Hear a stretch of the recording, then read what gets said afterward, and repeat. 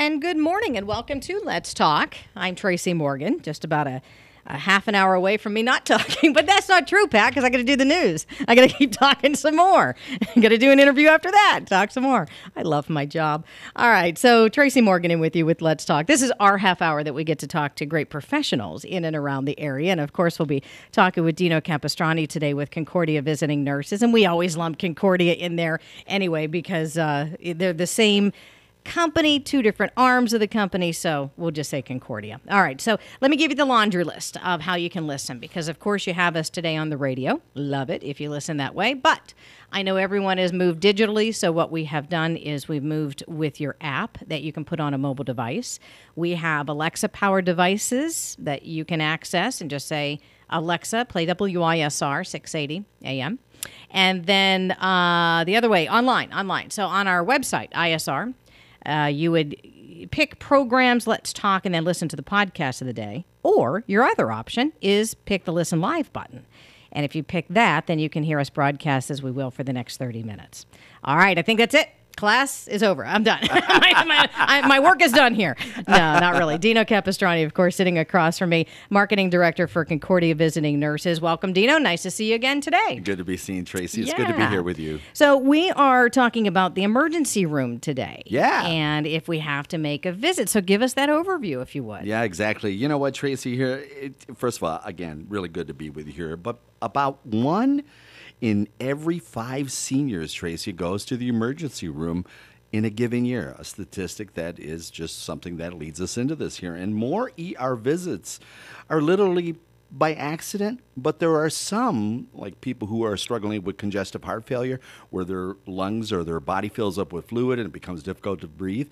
They go in often, and so we call them frequent flyers, if you will, to the emergency room. So today we're going to talk about some things that you can do in preparation of an emergency room visit, or have a kit off to the side and to be able to help you to go ahead and alleviate some stress, because that's always not a fun trip, but sometimes necessary. And it's never top of mind of what to take whenever the moment happens. You know, whenever you realize you have to go to the emergency room, it's like grab the keys, get in the car, go. Yeah, exactly. You know, you're not thinking of anything else. So if you prepare early.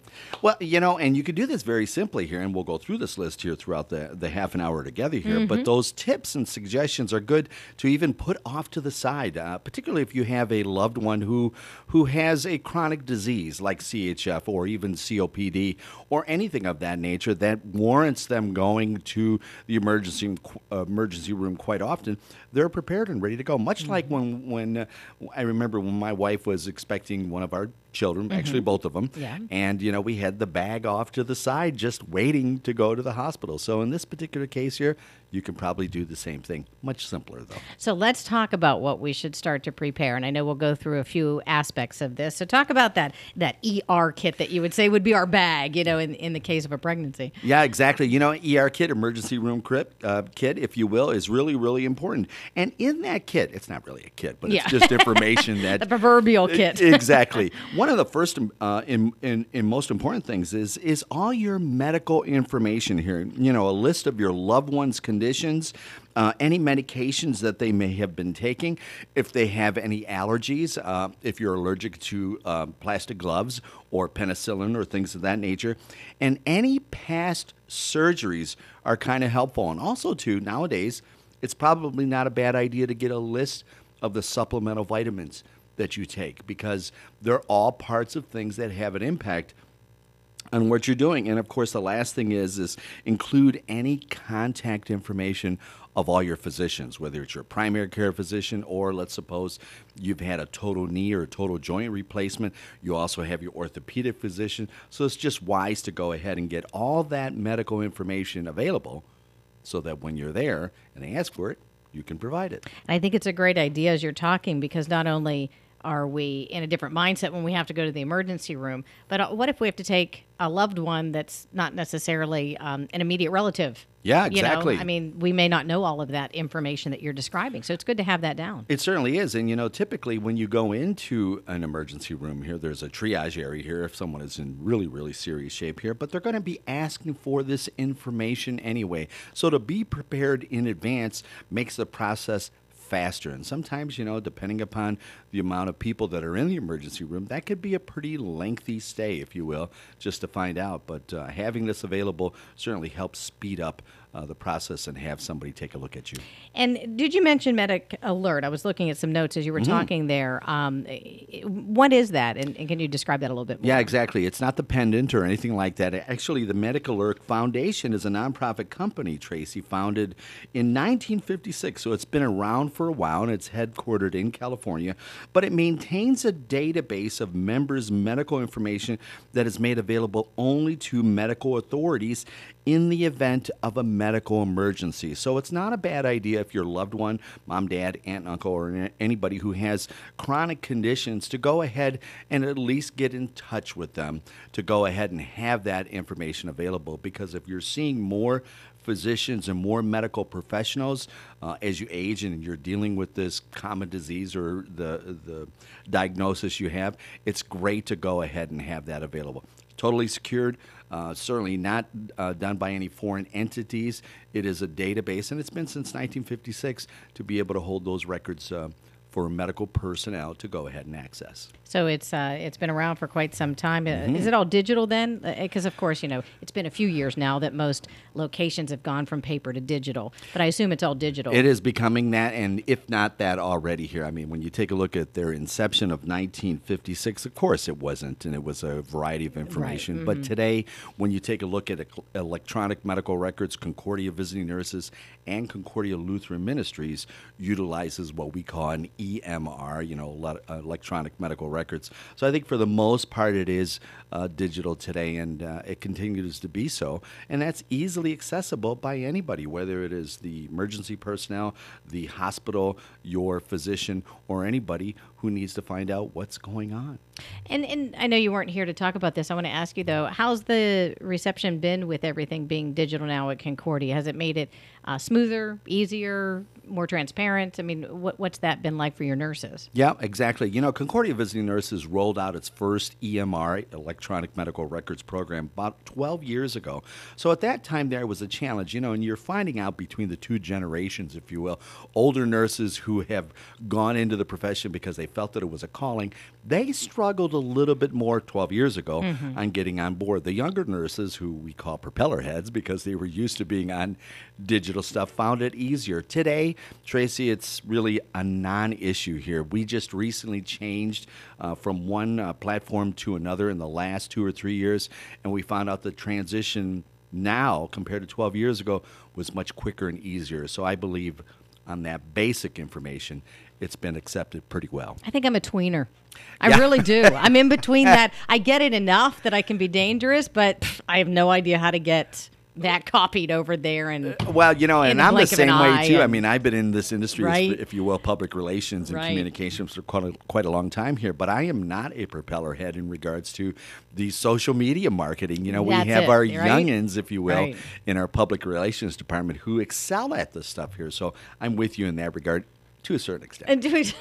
I chuckle when they get all you have to do is this. And I went, oh, yeah, I don't sure. know what you mean. Yeah, exactly. What did you just say? Anyway, I don't want to get off topic. You know what? It's real quick. We're off topic here, but, I had like 400 jazz CDs at one point here, and I converted them all over to digital, and I have to call my daughter to say, how do I get it on my iTunes? Because I don't get it. Yeah. And because she is the younger generation that embraces the digital technology. And so if you have a younger nurse or a therapist coming to your home taking care of you, don't worry. They're on top of things and they know what's happening. Well, and I laugh because I'll share my story at home because I have 2 teenagers, right? If they see mom struggling and they want to prove mom wrong, they'll come right in and say, Mom, all you have to... But now if I'm struggling and I say, hey, does anybody know how to do this? Nope. Yeah, exactly. And I think that's seriously? That story happens so often. Right? They're the first at your side when you're struggling, but when you need help, I'm kind of busy. Play my game. Go to Google. Right. Go to Google. Google. Or Alexa will help you. I know. All right, back on to where we're going to pull all this back in. Dino Capestrani with us, Marketing Director for Concordia Visiting Nurses. And actually, Dino came to talk about the emergency rooms and what we need to do and how to prepare for the emergency room visit. So as we're talking about that, like ER kit, if you will, that proverbial ER kit, I know there are other things that you would think that we would need to bring to the ER. So what's that list? Yeah, absolutely. Another thing that's vitally important is really your insurance information. A copy of your family's membership card. Now, if they're old enough to have Medicare, bring your Medicare card. And also, too, typically, if you do have Medicare, you have supplemental insurance to pay for that 20% that doesn't cover Medicare. You need to bring that along as well, too. And any other supplemental policies that have an impact on this. That insurance information is very important for the emergency room because at some point they have to bill for this. And so if you have those insurances, then of course, they're able to go ahead and bill for it. And one thing to keep in mind here, the hospital never turns people away if you don't have insurance and things of that nature. There's always a safety net to go ahead and do things in the hospital, as well as a lot of medical professionals have what is called charity care, where they go ahead and take care of people. So if there is a thought out there that, my goodness, I don't have this and I'm not going to be able to get in, that's not the case. They're going to take care of you first. Abandonment cannot happen. Yeah, absolutely. And then what about the directives that we choose for our own lives? Yeah, advance directives are an important thing. And you know what? A lot of folks really don't take a look at that seriously. And they really should, because God only knows when you're going to go to the hospital, and God only knows if you're going to have a serious setback or maybe kind of difficulties in the hospital here. And we strongly recommend that everybody goes ahead and makes sure they have advance directives. And what is an advance directive? Well, they're legal documents that allow you to spell out your decisions about end-of-life care ahead of time here. They give you a way to go ahead and tell the wishes of your end of life to your family members, friends, and of course to the healthcare professionals, to avoid any kind of confusion later on, because it's so important. And again, God only knows when something could occur. And if you have this spelled out and you've talked about it and you've shared this with family members, it's an important thing. Ironically, my immigrant father had advance directives.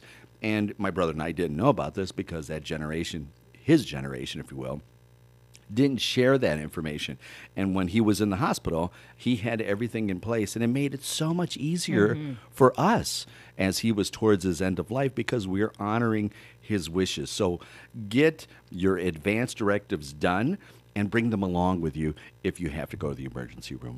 Or at least know where they are when you're at home. Because, again, if you're in the emergency room and you don't think to bring that, if you at least know where they are, you can call home and tell your spouse or loved one or kid to go get it. And, one of the things that we do in our family here is that we have a legacy drawer. I mean, our office was Lynn's former business. She retired and sold the business here. But we have a legacy drawer, and in there are all the legacy documents, wills, advance directives, information about the trust, all those type of important things. Put them in a safe place and call them a legacy drawer. And if you need to have a copy of them, have 2 sets of it there, that if you have a loved one who goes to the hospital often, that you can just grab that packet, take it with you, just make sure to return it, bring it back. And that's why a copy is really important. It is, and I only chuckle because I'm that person that would grab the whole drawer and just take it to the emergency room and say, I don't know. Which one do you need? I don't know. And I think I'm very typical of a lot of people out there, because we have so many documents in our lives that in the moment, you're not thinking of I'm going to take 30 minutes to go through this paperwork. You just want to hand it over and say, which one do you need? Well, exactly. And if you're much like me, you'll bring it along with you, and they didn't need it, and then you'll put it in the backseat of your car, and it gets lost amongst all the other things in the backseat of your car. So, they're important documents. You need to treat them importantly and bring them along, because they're so important, if you will, in regards to going to the emergency room. So as we're preparing to go to the emergency room, not that we want to, but we have a great hospital to take care of us. Right. And if you have to go, again, other things that we should be packing, I would assume. I know papers are easy to put into a purse or whatnot, but you got clothes and things like that. Yeah, personal items is vitally important here. For instance, a change of clothes just in case your loved one's garments get wet or soiled.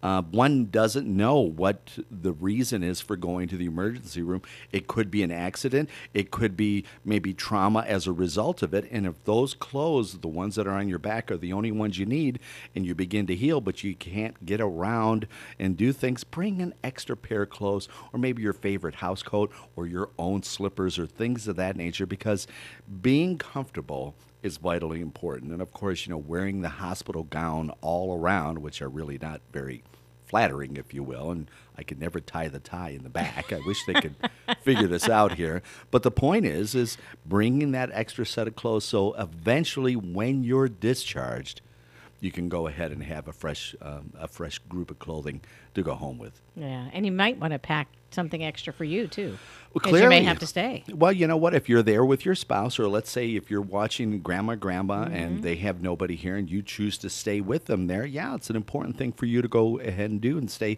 a little bit fresh during that duration of time that you're with your loved one. Yeah. What else should we be packing? Well, stress relieving supplies. Going to the emergency room, I don't know if you've ever had to do that with your boys. Boys typically are frequent flyers. Yeah. It's just not a fun place. You may have to sit for a while, and it also can be pretty stressful. And when you think about that stress for your loved one, who is an elderly person, that stress level is really hard. So bringing stress supplies, emergency room visits, they're lengthy. Pack water, maybe some snacks, or maybe cash for purchases on the vending machine, or a cup of coffee, or something like that. And exactly a pen and a piece of paper, something to take notes here. It could potentially be chilly for your loved one, so bring a sweater along here, or any kind of reading material, or your favorite songs on your smartphone. And if grandpa doesn't have a smartphone, something that can go ahead and help them be stress-free. In our family here, when my mother-in-law went to the emergency room, the stress reliever for her was humor. We would joke and tease with her and keep her mind off of things, and it did help. So any type of stress-relieving opportunities are very helpful for your loved one and yourself. And I'm thinking back when you talk about my kids. So which time do I tell you about now? No, the one time we were visiting Florida. I mean, we were in Florida, and my one son, he's the one saying, "Take me to the emergency room." So we're trying to figure out how to get there because we were vacationing, right? No car, all that kind of good stuff. But when we were in there, I mean, what are you going to do? It's you don't have any of this stuff. And as you're talking, I'm like, yeah, that would have helped us, and that would have helped us. Exactly. That would have helped us, because in the moment, sometimes they are just emergencies. You got to go. Exactly. And you know what? In this particular case here, we're talking mostly about it for those who are seniors and who have maybe a diagnosed common disease that gets them into the hospital often. You can prepare those things. That's not always the case, much like what you experienced when that occurred. And I remember that conversation about 3 years ago, right? Oh, gosh, no, that was more like 10 years ago. Oh, well, I mean, never literally, mind. quite literally, yeah. Well, you know what? 8 years ago, In those like situations here, you've got to go ahead and just improvise as you go along here. But in this case here, where you have a loved one who may go into the hospital often, you can't prepare in advance to help them out. I wish it was only 3 years ago. Everything feels like it's been so long, isn't it? Well, this last year has been 10 years ago. I know, wasn't it? It's been a long 10 years in this past 8 months, I'll tell you. But anyway, okay, so let's talk a little bit about the emotional state that we do have to go. So, because, I'm thinking of that stress, but even taking a loved one, of course, I'm thinking of my loved ones that had to go to the emergency room, and that's a lot of emotional stress. So how do we help ourselves with that aspect of this? Yeah, it's a great question here. And there are several things that you can go ahead and do. One of the most important things is to support your loved one with calm attention, maybe a hand, holding their hand, or just assuring them it's going to be fine here. Well, you know what? You're in the emergency room, but you still look pretty. I remember Lynn's mom, when she was in the emergency room, she looked glowing. She really did look delightful. And, of course, I remember when she was in there, we were watching some silly television program and a little bit of humor about that. It did calm her down. She had her daughter with her. She had her son-in-law who could wheel her around because she was in a wheelchair at that time. And it's just an important thing to give them calm attention. If you're stressed, over and above their stress, they're going to be that much more stressed. And so you do need to go ahead and take some time to try to be calm about it, even though there's anxiety with that emergency room visit for you. Yeah, and that's tough, too. I always rely on the doctors, too. That I always tell the doctors, if you're not going to stress out, I'm not going to stress out. But then if you as the loved one are not stressed out, then your loved one who's actually having the visit, I can see your point. It's a ripple lot more effect. Relaxed, yeah. You know what? And they're watching you and they're relying upon you. And, of course, they're showing you maybe a little bit of bravado saying, well, I'm okay, I'm fine. But in reality, it's a nerve-wracking time, and you're not at home. Also, too, Tracy, one of the things that we recommend to strive for balance on stress is to provide information to the ER staff as requested, meaning your input is important and really kind of essential to help them understand what's different from normal. Why did mom come up here? Why did grandpa come up here? What happened. And in my mother-in-law's case here, she fell. But prior to that, she had shortness of breath. And so we were finding out that her lungs were filling up with fluids.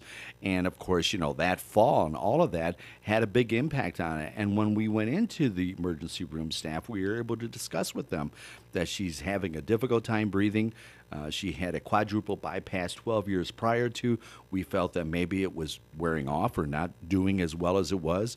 And so that information we provided to them helped them to narrow down what they should be looking at first. And it's very important. So doing that is important to go ahead and differentiate from what is the emergency and what would have been normal prior to that. And then how about when we need updates? It's a tricky thing, I think, because you don't want to bother the nurses, but you want an update. But I'm probably the family member who's asking every 5 minutes, and so sure. you need some time. And so, what's your opinion on asking for updates? And it's a tough balance here because your loved one, you're accompanying them, you're helping them out here, and of course you want information here.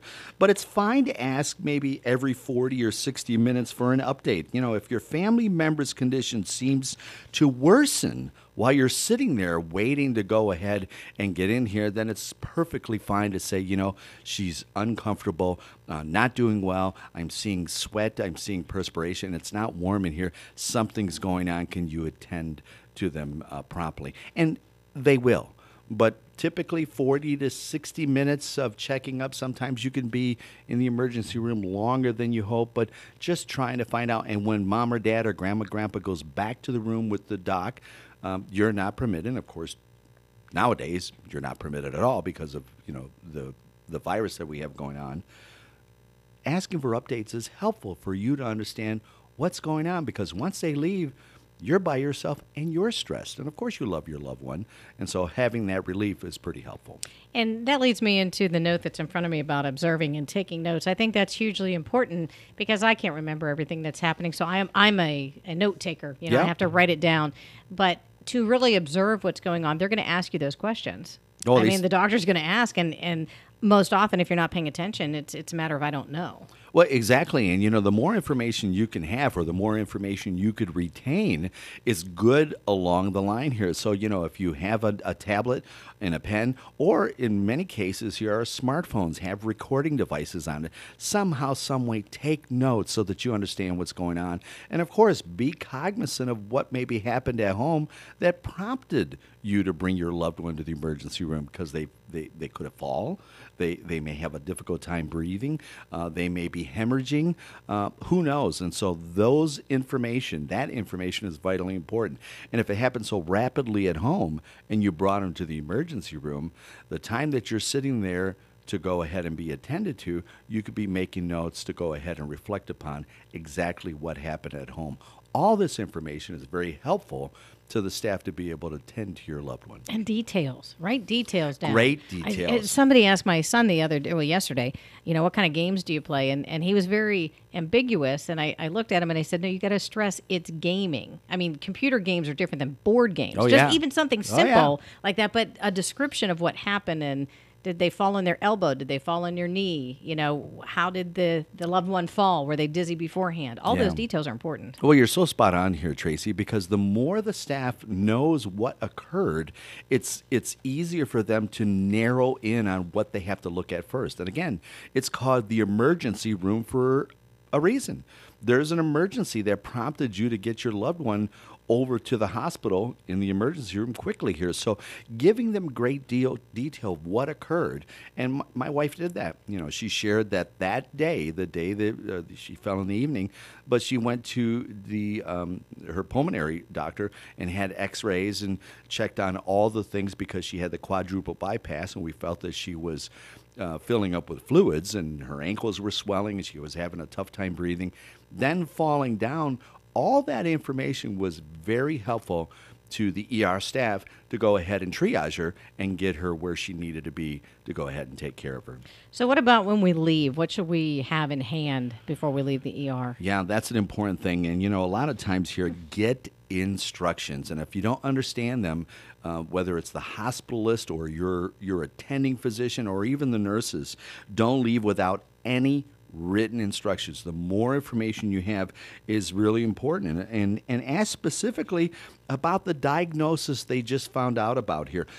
What is the follow-up care? Are there any new prescriptions? Would mom need to have home health care up home? Ask questions about how do I go about doing that? Can I request my own home care agency? And you can. By law, you have freedom of choice.